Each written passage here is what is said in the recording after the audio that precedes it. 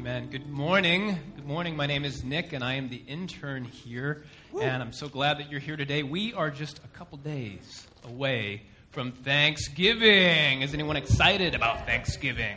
See, I know that when Thanksgiving comes around, a lot of people, some people feel really excited about it. Some people feel really stressed about it. Maybe you're really excited about turkey and gravy and mashed potatoes. Maybe you're really stressed about it because you have to cook it, okay?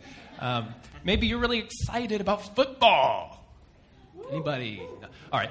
Maybe you're not excited about football because you know your team isn't going to win, okay? Maybe you're really excited about late-night shopping and deals and all that, and maybe you're really stressed about that. Maybe you're really excited about seeing your in-laws. Maybe you're normal, you know? Just kidding, Chris and Kathy, if you're listening online. Just kidding. In my family, we have this tradition where when we sit down to the Thanksgiving dinner table, we'll go around the table and we'll all share what we're thankful for that year. Does anyone else have this tradition in your family? Yeah, a lot of us do. It's pretty common. And it's just good, isn't it? It's good for the soul to just express what you're thankful for. And the Bible doesn't miss out on that. God knows that. Look what Paul says in 1 Thessalonians 5. He says, "Rejoice always, pray continually, and give thanks in all circumstances, for this is God's will for you in Christ Jesus." This is God's will for you. It's God's will for us that we would celebrate Thanksgiving. And now, when you sit around the table, it's really not that hard to come up with something to say that you're thankful for, right? And when you're sitting around the table, it's not that hard to come up with something that you should be thankful for. But sometimes life gets out of control. And sometimes things aren't going super smooth. It can be harder to find something that you feel thankful for. I mean, what about when you can't find a reason to sing? What about when life feels out of control and it seems like all you can do is worry? What happens to Thanksgiving then? I remember Michelle and I, we were on a vacation this past spring with some friends. We actually got a chance to go on a cruise, which isn't something we get to do very often, and so we were super excited about it. And the cool thing about cruises is they stop off at all these different islands, and you can get off and you can do all these fun things like snorkeling, or go to Atlantis or swim with a dolphin or something like that. And they only cost about $1 bajillion, okay? And so we decided that wasn't for us. We felt like maybe we'd spent enough money already just being on the boat. And so my thrifty and savvy wife found out about this beach in Nassau. And this beach, it was supposed to be like the top-rated beach in Nassau, and it was free to go on. And we're like, free is great. And so we got off the boat, and we walked down the pier, and we found the number 10 bus, which is supposed to take us on a 3-minute bus ride right along the coast, and then it drops us off right at the beach. So it's like $1.50 to spend a whole day at like the perfect beach in Nassau. How awesome does that sound, especially today? That sounds great. And so we find the number 10 bus, and I'm kind of a nervous traveler as it is. Normally, I don't need like a plan for what I'm doing like for my Saturday, but if I'm in a foreign country, I want a plan, and I want a backup plan, okay? That's just how I function when I travel. And so just to be sure, I asked the bus driver, "Hey, Mr. Bus Driver, are you going to such and such a beach?" He says, "Yes, come on board." And so we climb on with our flip-flops and our sunscreen and our towels, and we sit down right in front, and we take off. And we start driving, and I'm looking at my watch, I'm like, this is way more than 3 minutes. And I look over at Michelle, she's like, "Yeah, this has been a little while." And so Michelle and I were thinking, well, maybe we can just get off the bus and we can like head back to the bus stop and we could try again. But we noticed that we weren't really in the part of Nassau where you want to get off the bus. You know what I mean? And so we're kind of stuck on this bus, and so I lean up to the bus driver and I say, hey, Mr. Bus Driver, how much longer until we get to this beach? And he says, "Oh, it's just a few more minutes. Don't even worry about it." And I'm thinking in my head, I'm like, are these island minutes or are these real minutes? Because I kind of need to know right now. And then the bus driver, he didn't make us feel any more at ease. Our anxiety was rising already, but he didn't make us feel any more at ease when he pulled off onto a residential street. And while sitting in his bus, a guy came up to the window and he just did a drug deal right in the middle of the street. And Michelle and I are like, oh no, this is not how a vacation is supposed to go. And so we're like freaking out, and I'm like, my heart is beating 1,000,000 miles an hour, and as soon as he's done with his drug deal, I lean up to the bus driver again. I say, excuse me, sir, how much longer until we get to that beach? And you won't believe what he said to me. He said, don't be afraid. Just sit back and enjoy the ride. And I look at Michelle, and our eyes are wide, and we're just like, they only say that in horror movies. This doesn't happen in real life. And so we're 2020 is playing in our head. The tourists get lost in Nassau. They get on the wrong bus. And we're playing the horror film in our head, and then all of a sudden, there it is, the beach. And the beach is perfect. The sand is white, the water's clear, and the sun was hot. It was perfect. And so we threw our money at the bus driver and ran off the bus of death and made a beeline for the beach. And I'll tell you, when we got to the beach and we dug our toes into that white sand, for the life of us, we could not enjoy it. We couldn't enjoy it. We were so stressed out. And we were on this perfect beach where we were supposed to be joyful, and we were supposed to be able to relax, and supposed to be grateful for this amazing opportunity to be at a beach, and we just couldn't enjoy it. We left after like 45 minutes. We took a cab back. We did not take the bus. And isn't it true? Isn't it true that when life gets out of control, when our circumstances get pretty crazy, worry and stress make joy and peace and thanksgiving nearly impossible to experience? Isn't that true? That when life gets out of control, stress and worry make it nearly impossible to be joyful, peaceful, or thankful. And we all know what life feels like to get out of control. And maybe you're coming up to some beaches in your life. You're coming up to the beach of Thanksgiving, or you're coming up to the beach of the holidays, and you're supposed to be able to feel joyful. Or you're coming up to a marriage or graduation, or there's a time in your life you're at a beach where you're supposed to be joyful and thankful, peaceful. But all the stress makes it really hard to actually experience that. Maybe you feel a little out of control when you look at your calendar or you look at your to-do list. And you're just like, there are so many things and not enough time. How am I supposed to get this all in? Maybe it's the deadlines. Maybe it's that birthday that's coming up. Or maybe it's those psycho relatives that you're going to be spending the holidays with. And you're like, I would just love to control how this person behaves, but they're just out of control and I cannot control their behavior. And so what do? We stress and we worry. Are they going to bring up that subject? Are they going to drink too much again? Are they going to do that again? And we stress and we worry. Some of you are sick, or someone you love is sick. And you can go to the doctor, but life feels out of control. And for a lot of you, Thanksgiving, it's not going to be a day that reminds you of what you're thankful for. It might be a day that reminds you of what you're not thankful for the empty chair that's around the table where someone used to sit. And you'd have done anything for that to be different. You'd have done anything in your control. But life was out of control. And what happens to joy? What happens to peace? And what happens to gratitude when life gets out of control and it seems like all we can do is worry?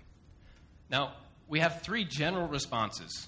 Okay, there's three general ways that we can react when life gets out of control. And those three ways that we react when life gets out of control is to fight, to deny, or to worry. It's to fight or deny or worry. Maybe for you, you're a fighter, and you think to yourself, well, life is feeling out of control. I'm going to grab the bull by the horns, and I'm going to wrestle it to the ground. I'm going to get a little control back, because you're a fighter. And if you're a denier, maybe you say, oh, that's just the way they are. We're pretty much used to it by now. Or if you're a worrier, you might say, well, what if things never change? What if it's always the same? What if they don't like me? And so we fight or we deny or we worry. And there's a problem with all three of these. None of them work. None of them work. See, if you're a fighter, you're believing a lie. You're believing that when life is truly out of control, that you're able to get some control back. But here's the truth. Always being in control is not always in our control. You ever saw that? Always being in control? That's not always in our control. Sometimes we don't really have a choice. if we're in control or not. Doesn't matter how smart you are, doesn't matter how rich you are, doesn't matter how powerful you are. Sometimes if you can try and fight, but always being in control is not always in our control. And maybe you're a denier, and you say, oh, it's not that big of a deal. But here's the problem with denying. It might numb us from the pain of our circumstances, but it also disables us from our joy. This is psychologically proven, that when you deny the things that cause you pain, it also disables you psychologically from being able to experience joy. And so that doesn't get us back to where we want to go. So fighting it doesn't work, and denying it doesn't work, and then it just seems like worry is the only honest option, right? Because if you're fighting, you're not really honest about the fact that things are actually out of control, and if you're denying it, you're not really honest about the fact that you actually have a problem in life. And so it seems like all there is to do is to worry. And this is where most of us live, isn't it? I mean, we live in a culture where we worry when we have relatively little to worry about. We worry about what we're going to worry about next. That's just the kind of people that we are. We worry. We worry all the time. And there's some problems with worry, too. And the first problem with worry is that worrying doesn't solve what you're worried about. Isn't that true? What you're worrying about is not solved by, oh my gosh, is the turkey going to burn? What's my mother-in-law going to think? Oh my gosh, oh my gosh, oh my gosh. That doesn't solve what we're worried about. And so worrying has a practical problem. I want to share some quotes with you. There's this preacher from the 1800s named Charles Spurgeon. Maybe you've heard of him. And he has this awesome quote, and this is worth writing down. It says, our anxiety does not empty tomorrow of its sorrows, but only empties today of its strengths. Our anxiety does not empty tomorrow of its sorrows, but only empties today of its strengths. And I love that because it's true. And you know this from experience. We all know this from experience. And we can actually one-up that with Jesus. Sorry, Charles Spurgeon, but Jesus wins. Jesus asked a really poignant question. He was talking to some people that were worried about possessions, and I think that this question applies to every area of life. Can any one of you, by worrying, add a single hour to your life? Can anyone of you do that? How about if you're rich? How about if you're smart? How about if you're powerful? How about if you're religious? No. The answer is no. That none of us can add a single hour to our life by worrying. And so worrying doesn't work. What we're worried about can't be solved by worrying. The other problem with worrying is that worrying reveals what you value the most. Oh, I'm worried about my kids. I'm worried about my grandkids. That means you value your kids and you value your grandkids. Oh, I'm worried about my job. I'm worried about my finances. That means you value your job and you value your finances. That's good. Problem is that it also reveals where you trust God the least. What you worry about reveals where you trust God the least. And so if you have something in your life that you're worried about, it will always be a roadblock in your relationship with God. So we know that fighting it doesn't work, and we know that denying it doesn't work, and we can see that worrying doesn't help what we're worried about. And worrying just reveals where we trust God the least. So what option do we have? I mean, because those are kind of like our three go-to strategies when life gets out of control. What's supposed to happen to joy and peace and gratitude when life gets out of control? 2,000 years ago, there was a man, if there was anyone that should have had a life that felt out of control, that was filled with anxiety and stress, no joy, no peace, no thankfulness, it was a guy named Paul. And Paul, he used to be named Saul. And Saul, he was this Jewish leader that hated this Christian movement that was springing up in his part of the world, okay? And he hated it so much that he set out to systematically arrest and kill as many Christians as he could find. And he did it. He did it. Until he met Jesus, the risen Savior. And when he met Jesus, he actually became a Christian. The last guy that you'd ever think to become a Christian, he became a Christian.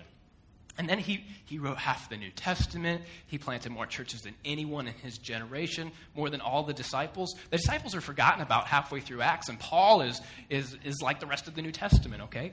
God got a hold of Paul, and he was like the most influential Christian ever. If you're a Christian today, you can thank God for Paul. But it wasn't all roses for Paul. Paul's body, it bore the marks of torture. He was lashed and flogged more than Jesus was when he was crucified. Paul was shipwrecked on 3 different occasions. Paul was bitten by snakes. Most of his ministry, he was pretty much dirt poor. And he was thrown in prison over and over and over again for his faith. And it was while he was sitting in prison with his prison chains on his body that he penned this letter to a church that he had planted in northern Greece in Philippi. And he wrote this letter to them because he knew that this church they were being persecuted. They were experiencing the same stuff that he was doing to the church before he had met Jesus. And he wanted to write this letter to them to encourage them, because for them, life was out of control. And there seemed like there was no room for joy or peace or thanksgiving. And Paul writes these words to them, and they're actually some of the most visited words in the Bible today. You can check it out online. These verses are some of the most popular verses in the Bible today, 2,000 years later. And he said something to them that almost sounds insensitive. He says, "Rejoice in the Lord always." Rejoice in the Lord always, to which his readers would be like, what? Paul, look, Paul, I know we're supposed to be happy about Jesus and everything, but you obviously just don't really know what's going on around here. I mean, you obviously no one must have told you that we're being persecuted. No one must have told you that we're all afraid of being tortured every day, and you're telling us to rejoice always in every circumstance? And Paul says, I'll say it again. Rejoice. And then he tells them this. He says, let your gentleness be evident to all. Let your gentleness be evident to all. The Lord is near. The Lord who's the source of that joy. Remember, it doesn't say rejoice in your circumstances. What does it say? It says rejoice in what? The Lord. It says rejoice in the Lord always. I think some Christians, they have it in their mind. They're like, oh, I'm supposed to be really happy about all the bad stuff that's happening in my life. And that's just really not true. There's lots of things in the Bible that say, hey, even though there's bad things happening to you, you can rejoice in the Lord. But there's nothing that says be happy about bad stuff. That's not biblical. It's biblical to rejoice in the Lord who is greater than our circumstances. And that enables us to let our gentleness be evident to all. And the Philippians, they'd be like, well, all. Does that include our persecutors? Our crazy boss? Our psycho relatives? All? Let our gentleness be known to all? And Paul says, yeah, all. For the Lord is near. And then he says something to them that probably made the Philippians think that Paul was off his rocker. He said, do not be anxious about, help me out, anything. Anything? Paul, do you even know what's going on in my life? Do not be anxious about anything. This word anxious means to be divided in your mind, to have so many things that you're thinking about, so many things that you're worried about that you can't even begin to address them. You know what I mean? When there's just so many balls that you're juggling. And Paul says, don't be anxious about anything. And so, okay, Paul, we know that denying it isn't a good idea because that's not very honest and that doesn't help. And we know that fighting it when life's truly out of control, we should do what we can do, but when life's truly out of control, we can't just fight it and expect to gain control back because it's out of control. And now you're saying don't be anxious about anything. So what should we do, Paul? And Paul says this. Do not be anxious about anything, but in, help me out, every situation, by prayer and petition, with thanksgiving, present your requests to God. In every situation, Paul says, don't be anxious about anything. In every situation, if you have a request it to God. Pray to him. Ask him. But do it with thanksgiving, Paul says. Don't be anxious about anything, but in every situation. So let me ask you. When he says don't be anxious about anything, does that mean don't be anxious about, like, the really heavy things? Or does that mean don't be anxious about, like, kind of the small things? Don't be anxious about anything, big or small. When he says in every situation, so does that mean, like, when life's out of control and the storms are raging and we don't know how we're going to make it through? Or does that mean, like, when we're doing laundry or making stuffing? In every situation, he says, in every situation, He's saying, live life this way.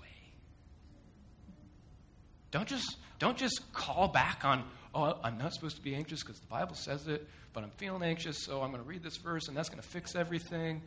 No, he said, live life this way. Don't just have Thanksgiving be a holiday. Thanksgiving is a lifestyle. That if you live in Jesus Christ, you're called to live. It's God's will for you in Christ Jesus to give thanks in all circumstances. So he says, in every situation, by prayer and petition, with thanksgiving, present your request to God. See, some of you today, you just need to get honest with God about what's going on in your life. I mean, it says it right here that if you have something that you need, God would love to hear from you about it. Are you hurting? Tell him. Are you mad at him? Tell him. Are you lacking something? Tell him that. He wants to hear it. He already knows. He already knows anyway. So you can just get honest with him and then tell him. And then the hard part is that thanksgiving piece right there. What's that mean? That doesn't mean be thankful for the fact that bad stuff is happening. No. It means be thankful for the fact that you have a God that will walk through you or walk with you through the bad stuff. Be thankful for the fact that God has grace that he's given to you on the cross. Be thankful for the fact that God has grace for you in the midst of your circumstance. And be thankful for the fact that God has grace for you in the future. And God will not abandon you. And God is more powerful than your circumstance. And God transcends your circumstance. And he's not going to leave you alone. And so we can present our requests to God with thanksgiving. And then look at this promise. Look at what happens when we live life this way. And the peace of God, which transcends all understanding. Do you know those people that are like you look at their situation in life, you're like, how are they smiling? How do they make it through that? I don't even understand. And where do they get that peace that transcends anything we can understand or those circumstances? And what will that peace do? It will guard your hearts and your minds in Christ Jesus. It'll keep you from anxiousness. It'll enable you to experience joy and peace and gratitude. Not in the circumstances, but in the Lord. But in the Lord. Another way of saying what Paul is saying here to the Philippians is that when life gets out of control, and it seems like all we can do is worry, instead we can look with gratitude to the one that can carry us through the storm, rather than just looking to the storm with worry. We can look with gratitude to the one that can carry us through the storm. Rather than just ruminating, oh my gosh, there's a storm. What am I going to do about this storm? And let's get honest. The storms of life come, and they're serious. But what does worrying about it do for us? Instead, we can look with gratitude to the one who can carry you through the storm, rather than just looking to the storm with worry. In about 850 BC, there was a man named Jehoshaphat. Everyone say Jehoshaphat. And actually, you should have a little Jehoshaphat in there. And it's kind of a fun name to say, right? Well, Jehoshaphat, he found himself to be the king of God's people in Judah in about 850 BC. He also found himself to be the next target for this vast and fast approaching enemy army that was pretty much in their backyard. So I imagine that Jehoshaphat's face went pretty white when the messenger came in and told him the news. And Jehoshaphat, he's an honest guy, okay? He's a real honest guy, and he knew that he couldn't deny the fact that this army was coming because they were just going to mow right over Jerusalem. So he couldn't deny it. But he also was smart enough to know that, well, it doesn't matter how fast I can muster an army, there's no way that we can beat an army like that. They're huge. And we can't just not go to battle. What do we do? And so Jehoshaphat did the only thing that he could do. He prayed. And he got all of Jerusalem together, and he got all of Judea together, and everyone was praying and fasting to the Lord. And it was a really honest prayer. Look at what Jehoshaphat prayed to God. He told him what he needed. He said, "Oh, our God, will you not judge them? Look how honest this is. For we have no power to face this vast army that is attacking us." And then he says something that some of us really need to learn how to say ourselves. We do not know what to do. Seems kind of hopeless, God. We don't know what to do. I wish I did. I wish I could take some control. I wish I could just deny this. But we don't know what to do, Lord. But our eyes are on you. And so after this prayer, Jehoshaphat lines the army up, and he lines everyone up. And imagine yourself, you're in this army, and you're carrying, your pitchfork or something. I don't know what you carry in the army of Judah. But you're marching in the army, and then you see it. This imposing army that spans from horizon to horizon, and you have that eerie feeling that you're not going to make it through this battle. You're not going to make it through this storm. So let's get real. Look at them. Look at that storm. And then Jehoshaphat, he put these worship leaders at the very front of the procession. And they began to sing a song. And this song, it was very, very particular. Look at what they sang. Give thanks to the Lord. Why? For his love endures forever. No matter what the battle is, no matter what the storm is, no matter what the circumstances are, give thanks to the Lord, for his love endures forever. How can you sing, give thanks in a time like that? How can you do that? It doesn't make any sense. Jehoshaphat knew something. He knew to look with gratitude to the one that could carry them through the storm, rather than just looking to the storm with worry. And so what happened was, as soon as they began singing this song, this imposing army actually began to fight itself.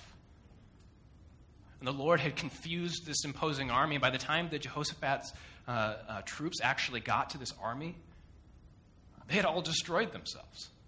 And the Lord had fought the battle for them and gave Jehoshaphat peace on every side. Why? Because he looked with gratitude to the one that could carry him through the storm and allowed God to be the one who was in charge of the storm. Allowed God to be the one that carried him through. And he gave thanks. And now, for us, that doesn't mean that we're never going to have casualties. For us, that doesn't mean that we're never going to have to grieve. But the good news is that we don't have to walk out to battle and worry. We don't have to do it that way. But we can walk with gratitude to the one that can carry us through it, rather than just ruminating and worry about the battle. So let me ask you, what's the army that's coming towards you these days? What are you worried about? What has you stressed so much that all these things in life that you should be enjoying, or the times where you should be having peace, or the times where you should be having thanksgiving, it just seems impossible. It doesn't make any sense to do it. What's stressing you out like that? For some of you, your family is stressing you out. Because you're going to get to Thanksgiving and you're worried, are they going to say that? Are they going to do this? Are they going to act like that? And you're stressed about that. And you don't even really want to go. But it's in that moment that we actually can look to the one with gratitude. We can thank God that he even wants your family that doesn't deserve gentleness. He wants them to experience his healing. And he probably wants that to happen through you, of all people.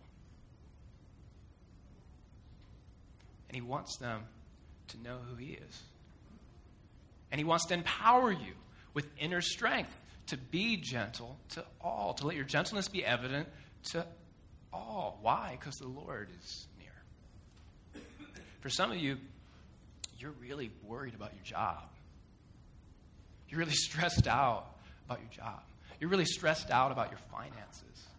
And thank God that even though that maybe you should be worried and maybe you should be stressed out, and anybody would be worried and stressed out in those circumstances, thank God that he's not leaving you alone in those circumstances. Thank God that he's the creator of jobs. Thank God that he has the cattle on 1,000 hills and he cares about your situation and he knows your needs. Thank God that he's not going to leave you alone as you walk through that storm. For many of you, you think all the time about what others think of you. It stresses you out. Because, you just like people. And I like people too, and I want them to like me. And you're stressed out and worried about what do they think of me. Thank God. Thank God that he accepts you the way that you are and not the way that you should be.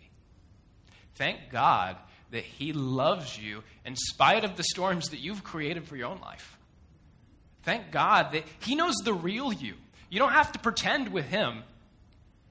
And he likes you better than them anyway. Amen. That is the truth. Some of you are so worried about that. But you have a God that loves you and approves of you and accepts you and wants to walk with you. And you know what? A lot of us are worried, well, what if no one ever likes me? I'll never have any friends. I'll never be accepted. I'll never be in that group. I'll never have a spouse. And God says, no. I want community for you. Have it with me first, and I will bring you healthy community. Some of you, you're really worried about being a disappointment.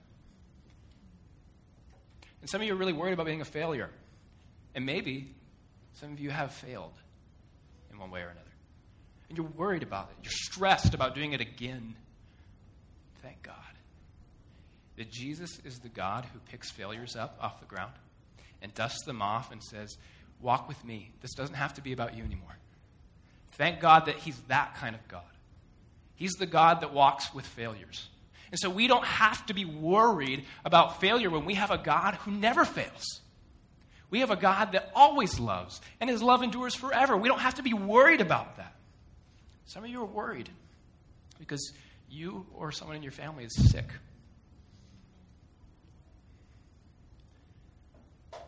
I got a text at 2 a.m. last night from a good friend of mine. Someone's really sick. That's hard. That's really hard. Thank God that sickness and pain and death are never the end of God's story. Thank God that sickness and pain and death are never the end of God's story.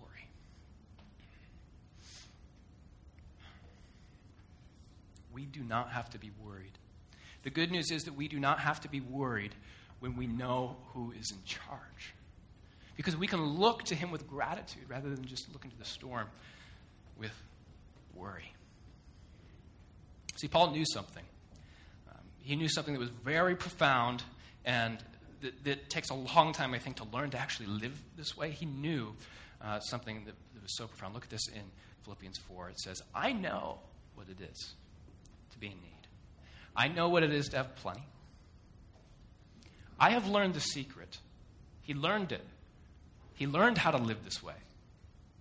It took him time. I learned the secret of being content in every situation, whether well-fed or hungry, whether living in plenty or in want. I can do all this through him who gives me strength. I can look to him with gratitude as I walk through the storm because he's not abandoning me. I can look to him rather than ruminating about the storm that I can't do anything about, that's so out of control. See, Paul knew that the secret for making it through the storm, it wasn't, oh, I just need to know what to do. And it wasn't, oh, I just need to have the right mindset. It's a person. It's a person. The secret to getting through the storm is not knowing what to do or having the right mindset. It's a person, and his name is Jesus. See, if it's just knowing what to do, that's just not honest. Because sometimes we just don't know what to do, and some of us need to admit that. If it's just having the right mindset, the best thing we have is, oh, look on the bright side. But let's get honest with that. It's not honest.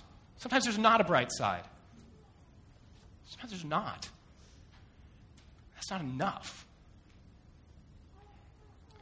Because the storms of life are real. And there's so much that's dark and broken in this world. And some of it happens to us, and some of it even happens because of us. And God saw this darkness, and he sent his one and only Son into it. And not only is he the healer of those that don't deserve healing, and not only is he the lover of those that never deserved to be loved by him, and not only was he the greatest teacher to ever walk the face of the earth, and not only did he live his life perfectly before God and perfectly before men, he was God. He was Jesus Christ. And God sent him into the darkness. And while he was here, walking around in his earthly body, he made a promise. He said, in this world, you will have trouble. You will. It's a promise. It's coming. If you're not in trouble now, you're probably either just coming out of trouble or you're going into trouble. Isn't that the truth? And in this world, you will have trouble. But take heart, he says. But take heart. Why? For I have overcome the world, he says. We do not have to be worried about the storms. That's not to deny that they're not serious. Hear me clearly on that. We do not have to be worried about the storms, even the storms that we have created.